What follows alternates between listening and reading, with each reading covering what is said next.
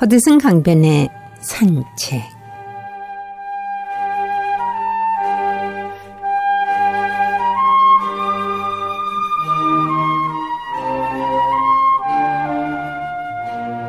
어떤 사람이 구슬을 가지고 바다를 건너다가 그 구슬을 빠뜨렸다. 그러자 그는 바가지로 물을 떠 언덕 위에 버렸다. 그때에 바다의 신이 말했다. 너는 어느 때나 이 물을 다 떠버리겠느냐? 이 목숨이 끝나고 또 태어나더라도 중단하지 않겠다. 바다의 신이 그 뜻이 큰 것을 알고 구슬을 내주어서 돌려보냈다.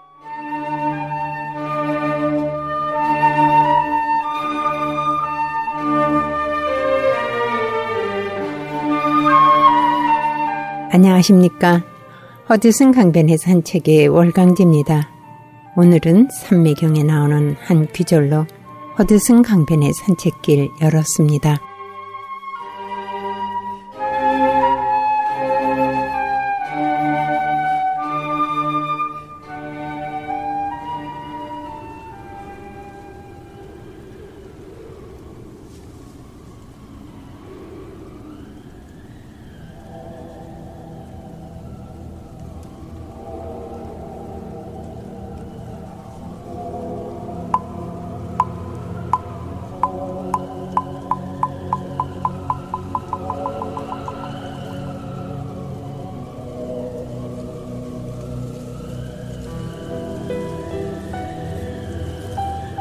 오늘의 찬불가입니다.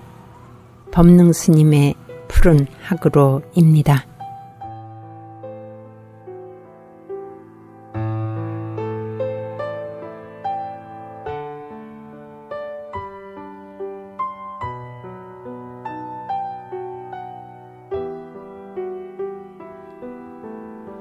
사색을 먹고 사는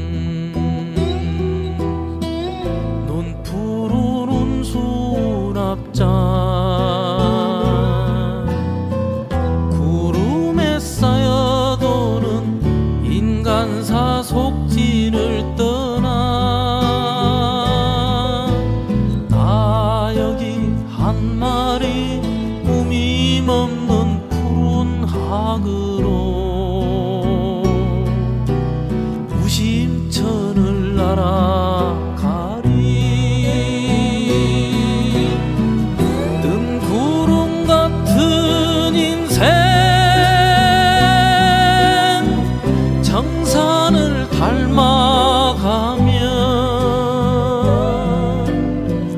자연의 순리 따라 한 삶을 살다가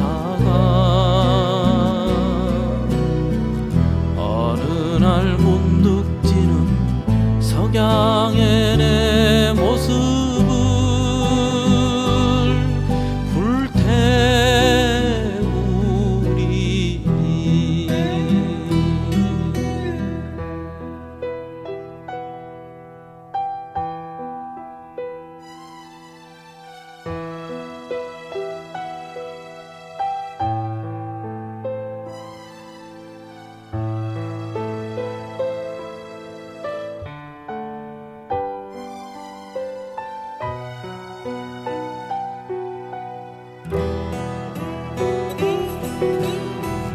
뜬 구름 같은 인생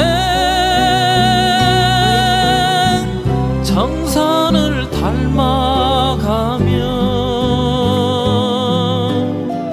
자연의 순리 따라 한 삶을 살다가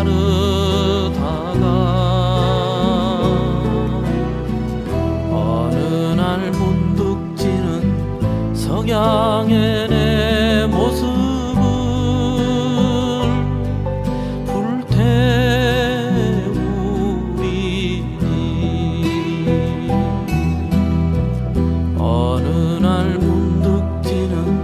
석양의 내 모습을 불태우리니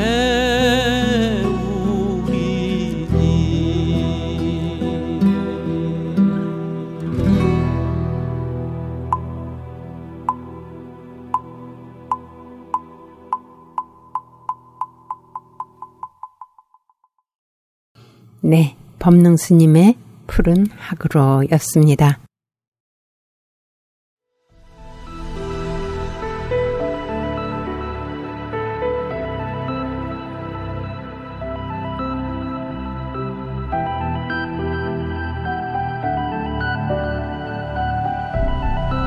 붓다의 가르침.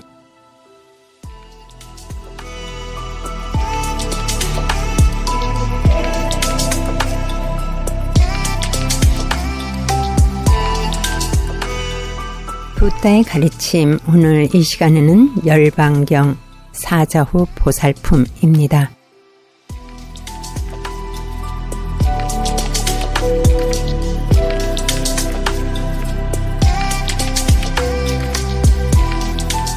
옛날 인도의 어떤 왕이 신하들과 진리에 대한 말을 하던 중 대신을 시켜 코끼리 한 마리를 몰고 오도록 하였다.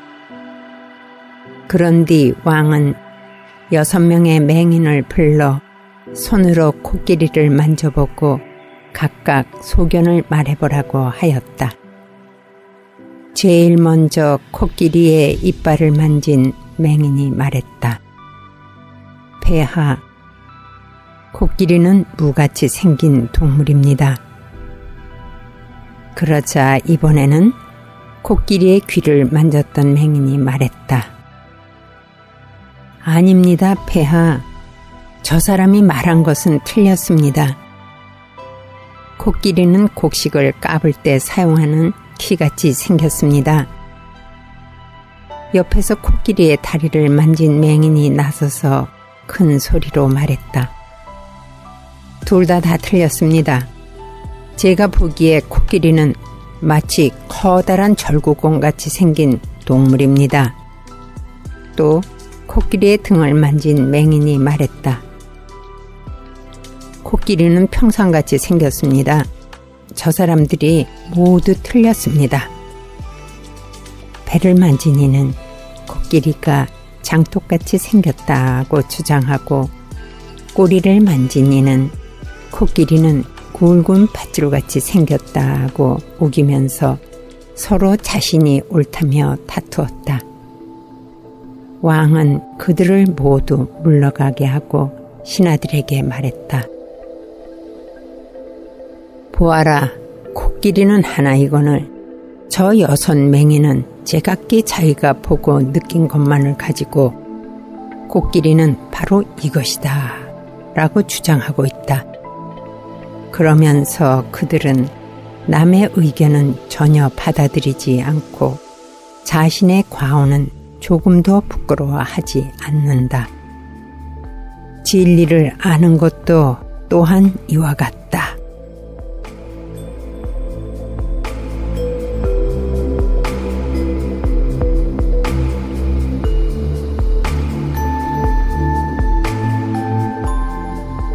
네. 붓다의 가르침, 오늘 이 시간에는 열반경 사자오 보살품으로서 코끼리를 비유해서 일부분을 가지고 전부인 양 주장하는 어리석은 사람에 대한 가르침 함께 했습니다.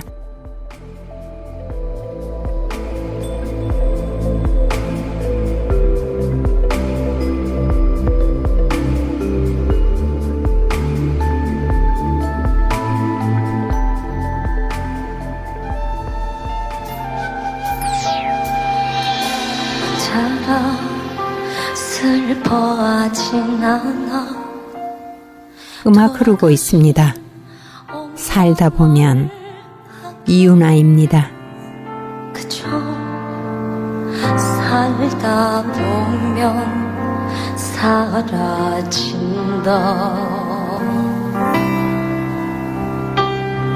그저 살다 보면 사라진다.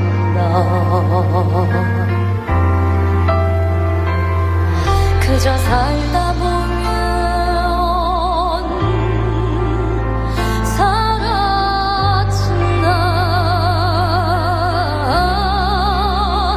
눈을 감고 바람을 느껴봐. 엄마가 쓰다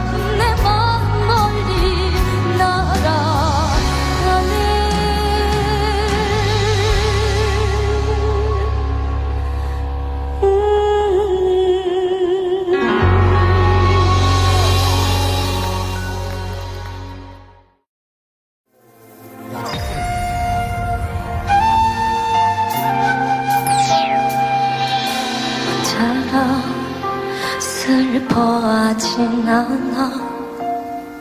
돌아가신 엄마 말하길 그저 살다 보면 사라진다. 그저 살다 보면 사라진다.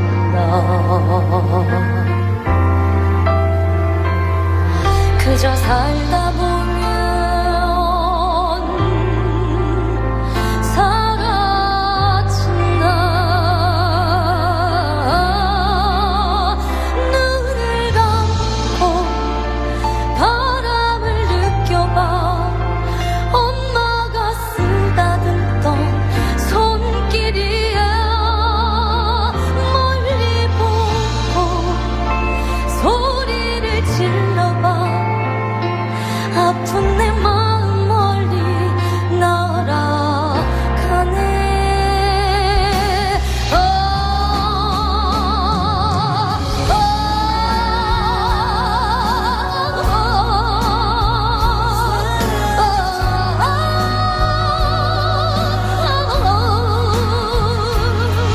그저 살다 보면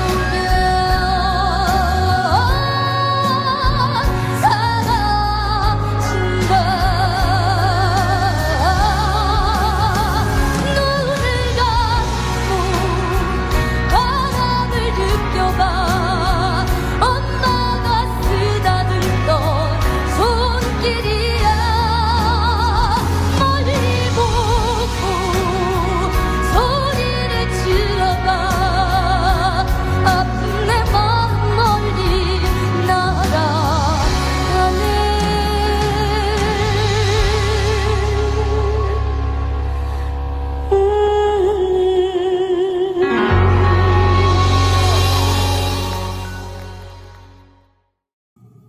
네, 살다 보면 이윤아였습니다.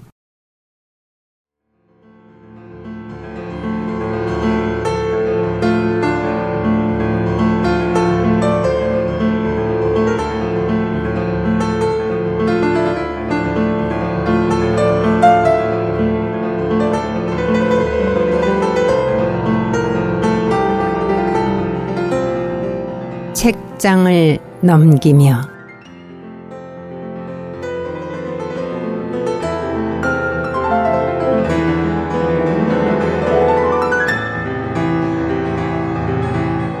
책장을 넘기며 오늘 이 시간에도 필라델피아 화엄사주지 주원 법장 스님의 바다를 삼킨 물방울 중에서 로키산 상봉 편입니다.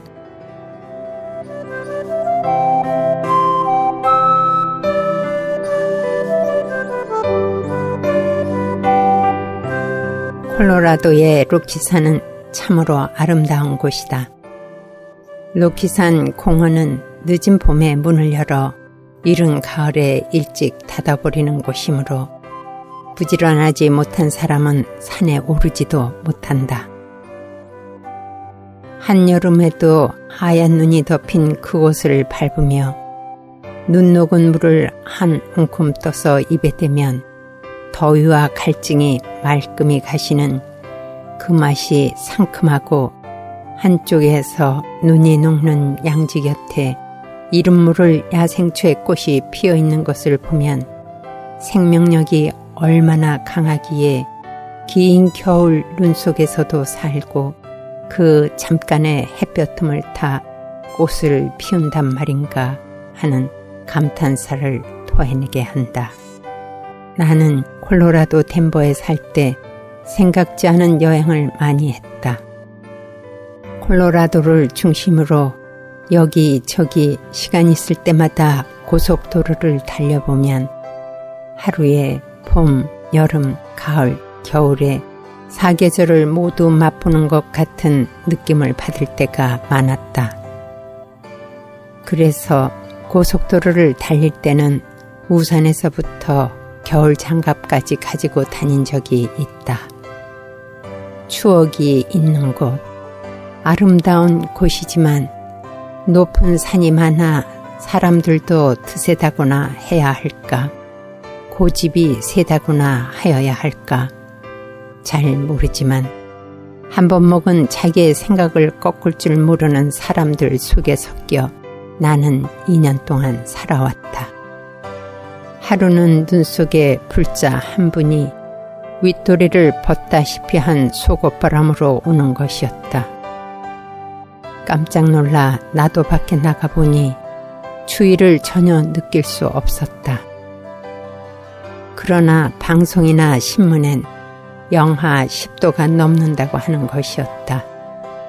해발이 높은 관계로 실제 기온과 사람이 느끼는 체감 온도가 다르다는 것이다. 이것을 알게 된 것은 나의 연비한 손가락이 밖에만 나갔다 들어오면 얼었다 녹느냐고 가려웠다.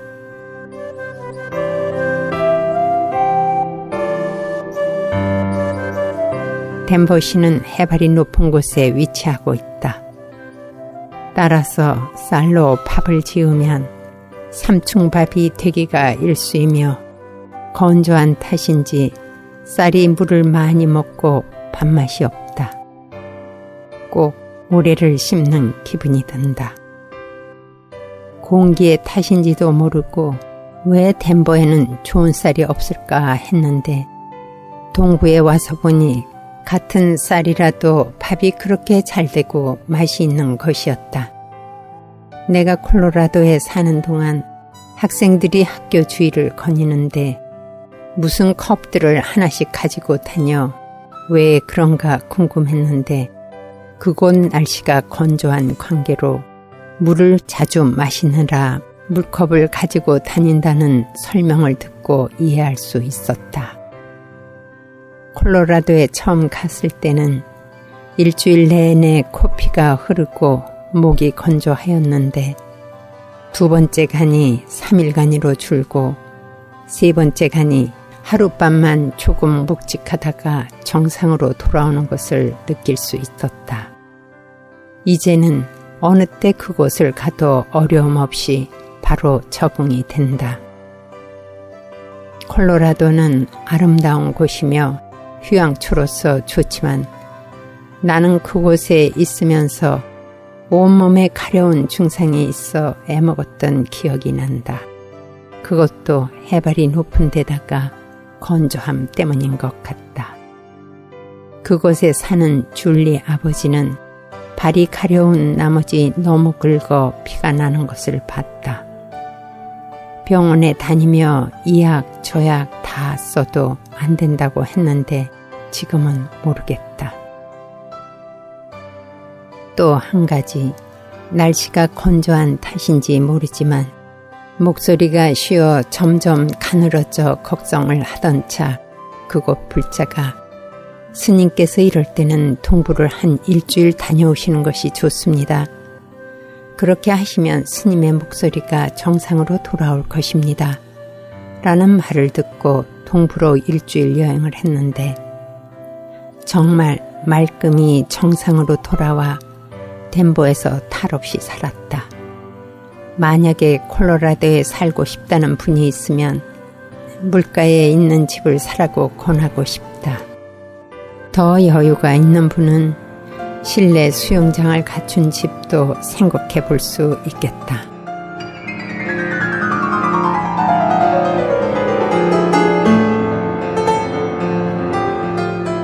네, 필라델피아 화엄사 주지 주헌 법장 스님의 바다를 삼킨 물방울 중에서 로키산 상봉 편이었습니다.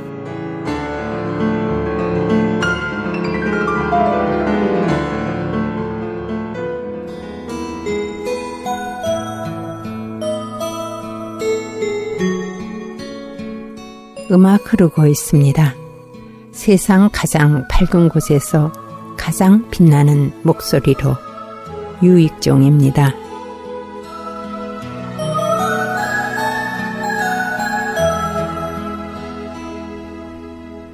푸르던 잎새 자취를 감추고 찬바람 불어 또 한 해가 가네. 표정을 들어서는 길가엔 말없이 내 꿈들이 늘어서 있다. 지표 없는 방황도 때로는 했었고 끝없는 삶의 벽에 부딪혀도 갔지. 커다란 내 바람이 꿈으로 남아도 이룰 수 있는 건 그 꿈 속에도 있어. 다신 볼 수 없는 지금의 우리 모습들이여 다들 그런 것처럼 헤어짐은 우릴 기다리네. 진리를 믿으며 순수를 지키려는 우리 소중한 꿈들을 이루게 하소서. 세상 가장 빛나는 목소리로 우리 헤어지려 노래하게 하소서.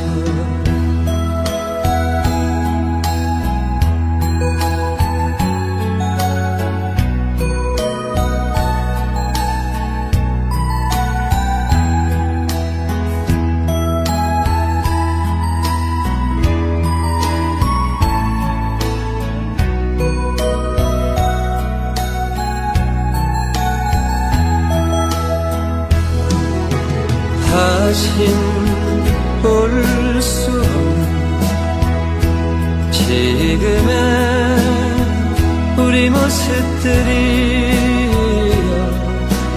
다들 그런 것처럼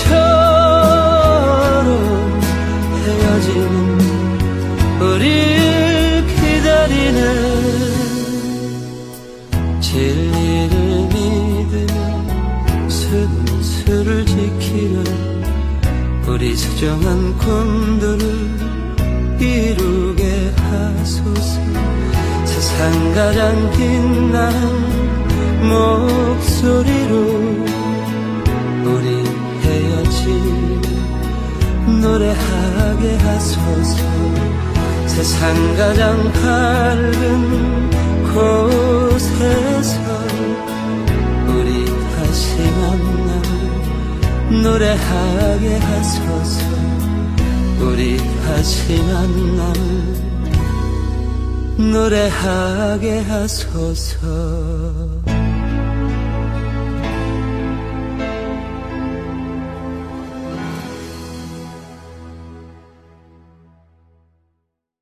네, 세상 가장 밝은 곳에서 가장 빛나는 목소리로 유육종의 목소리로 들어봤습니다.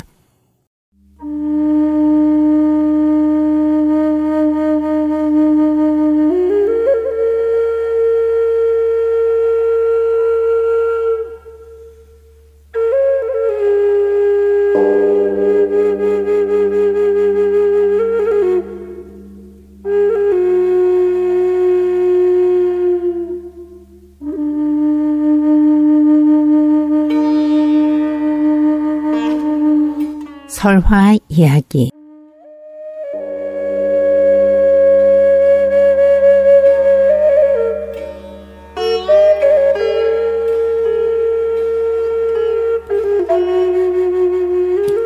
설화 이야기. 오늘 이 시간에는 효자와 산삼, 공주 월곡리 이야기입니다.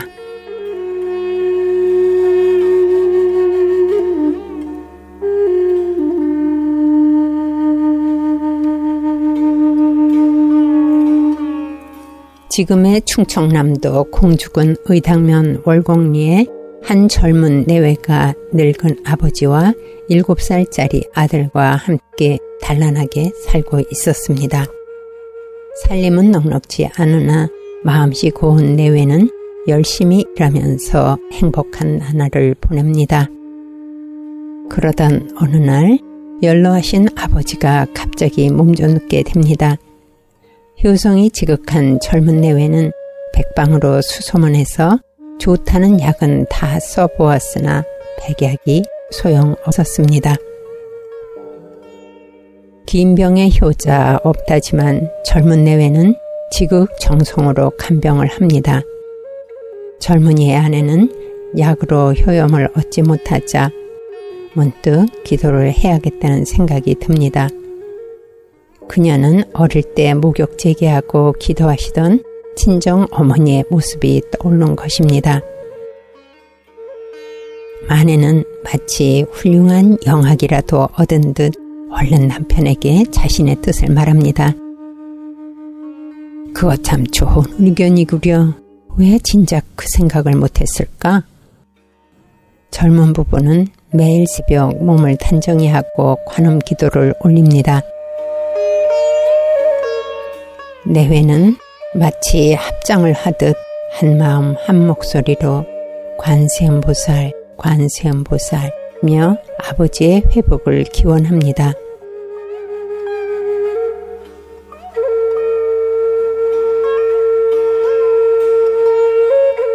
어느 날 일을 나간 남편의 점심을 챙기고 있는데 밖에서 목탁 소리가 들립니다. 부인은 가난했지만 정성껏 쌀 한 대를 들고 나가 탁발 나오신 노스님께 공손히 절을 하고는 스님 바랑에 쌀을 붓니다. 쌀을 받아 넣은 스님은 막 살인문 안으로 들어서려는 젊은이의 아내를 불렀습니다. 부인, 얼굴에 근심이 가득한데 무슨 걱정거리라도 있는지요? 저희 시아버님께서 벌써 여러 달째 병환으로 고생하시고 계십니다. 거참 안 되었구려. 한 가지 방법이 있긴 있는데. 스님은 무슨 말인지 하려다 그만 말끝을 흐립니다. 스님, 방법이 있으시다고요? 글쎄 있긴 있으나 그게 너무 어려운 일이라서. 아버님을 구하는 일인데 어려운 일이 어디 있겠습니까? 알려만 주시면 무슨 일이라도 하겠습니다. 부인의 청에 하도 간곡해서 스님은 망설이면서 방법을 일러줍니다. 당신의 아들을 물에 삶아 아버님께 드리면 곧 일어나실 겁니다. 아들을요? 놀라는 부인을 남겨둔 제 스님은 뒤도 돌아보지 않고 가버립니다. 젊은 한학은 잠시 꿈을 꾼 듯 싶습니다. 정신을 가다듬은 그녀는 남편 점심을 담은 함지를 입고 들러 나갑니다. 그녀는 논툭길을 걸으면서 아버지를 위해 아들을 희생키로 결심합니다. 다른 날보다 점심이 늦은 데다 아내의 안색이 심상치 않다고 생각한 남편은 아내에게 묻습니다. 여보, 어디가 불편하오? 아니에요. 아내는 조금 전에 있었던 일을 말하고 싶었으나 남편의 점심 식사가 끝날 때까지 아무 내색도 하지 않습니다. 여보, 아무래도 무슨 일이 있나 본데 어서 이 얘기 해보구려. 아내로부터 자초지종 이야기를 들은 남편은 놀랄 뿐 아무 말도 못합니다. 여보, 아버님 병환을 고치는 일인데 주저할 일이 있겠어요. 아들은 또 낳을 수 있으나 부모님은 한번 돌아가시면 다시 뵐 수 없어요. 아내의 결심이 고맙긴 했으나 남편은 차마 승낙을 하지 못하고 하늘만 쳐다봅니다.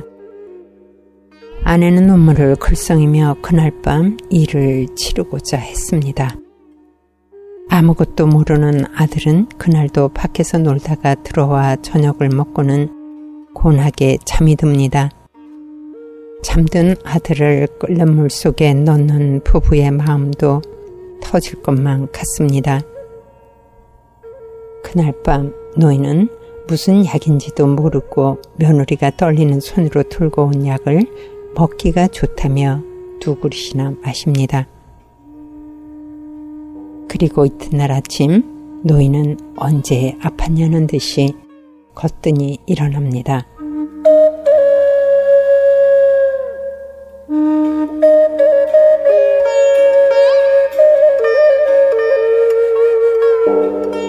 젊은 내외에게 아버지 평안이 쾌차한 기분은 잠시였습니다. 아들을 생각하면 기뻐할 수가 없었습니다.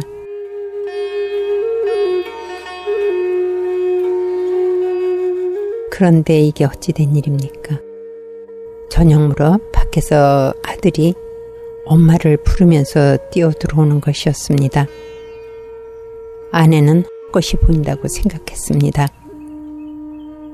엄마, 어젯밤에는 서당에서 공부하다 늦어서 훈장님과 함께 자고 왔어요. 용서해 주십시오.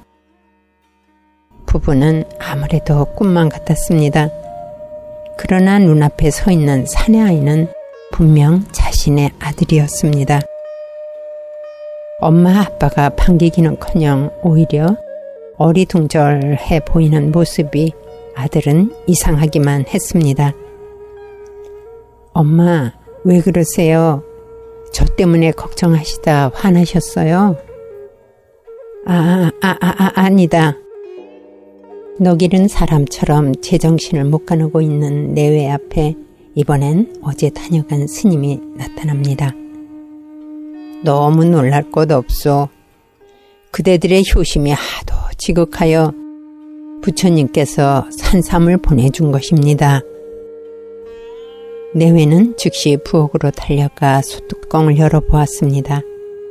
솥 속엔 정말 커다란 산삼 한 뿌리가 들어있었습니다. 젊은 부부는 기뻐서 눈물을 흘리며 스님을 향해 합장을 합니다. 그러나 스님은 어느새 간 곳이 없었습니다. 그 집에는 그날부터 다시 웃음꽃이 활짝 피었다 합니다.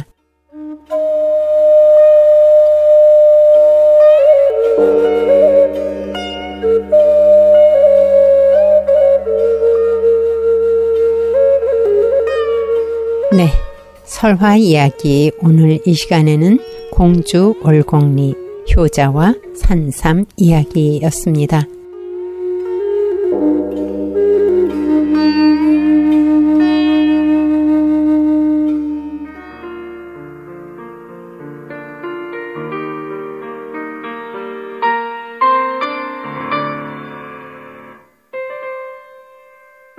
풀 김수영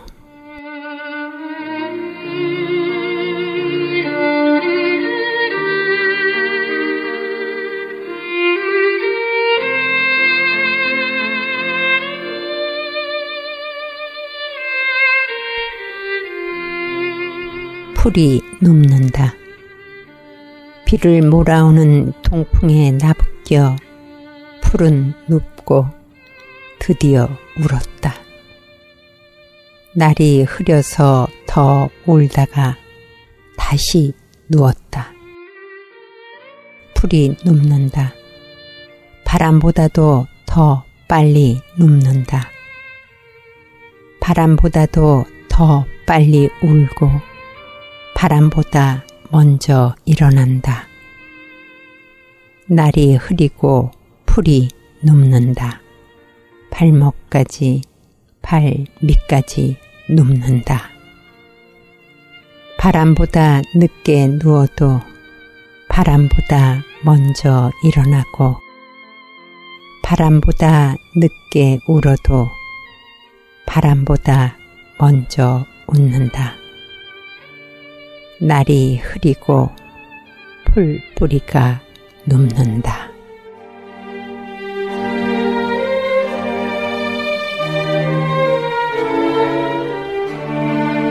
네, 김수영 시인의 풀을 음미해보면서 이상으로 부처님 말씀과 함께 또 여러분과 함께한 허드슨 강변의 산책을 모두 회양하겠습니다.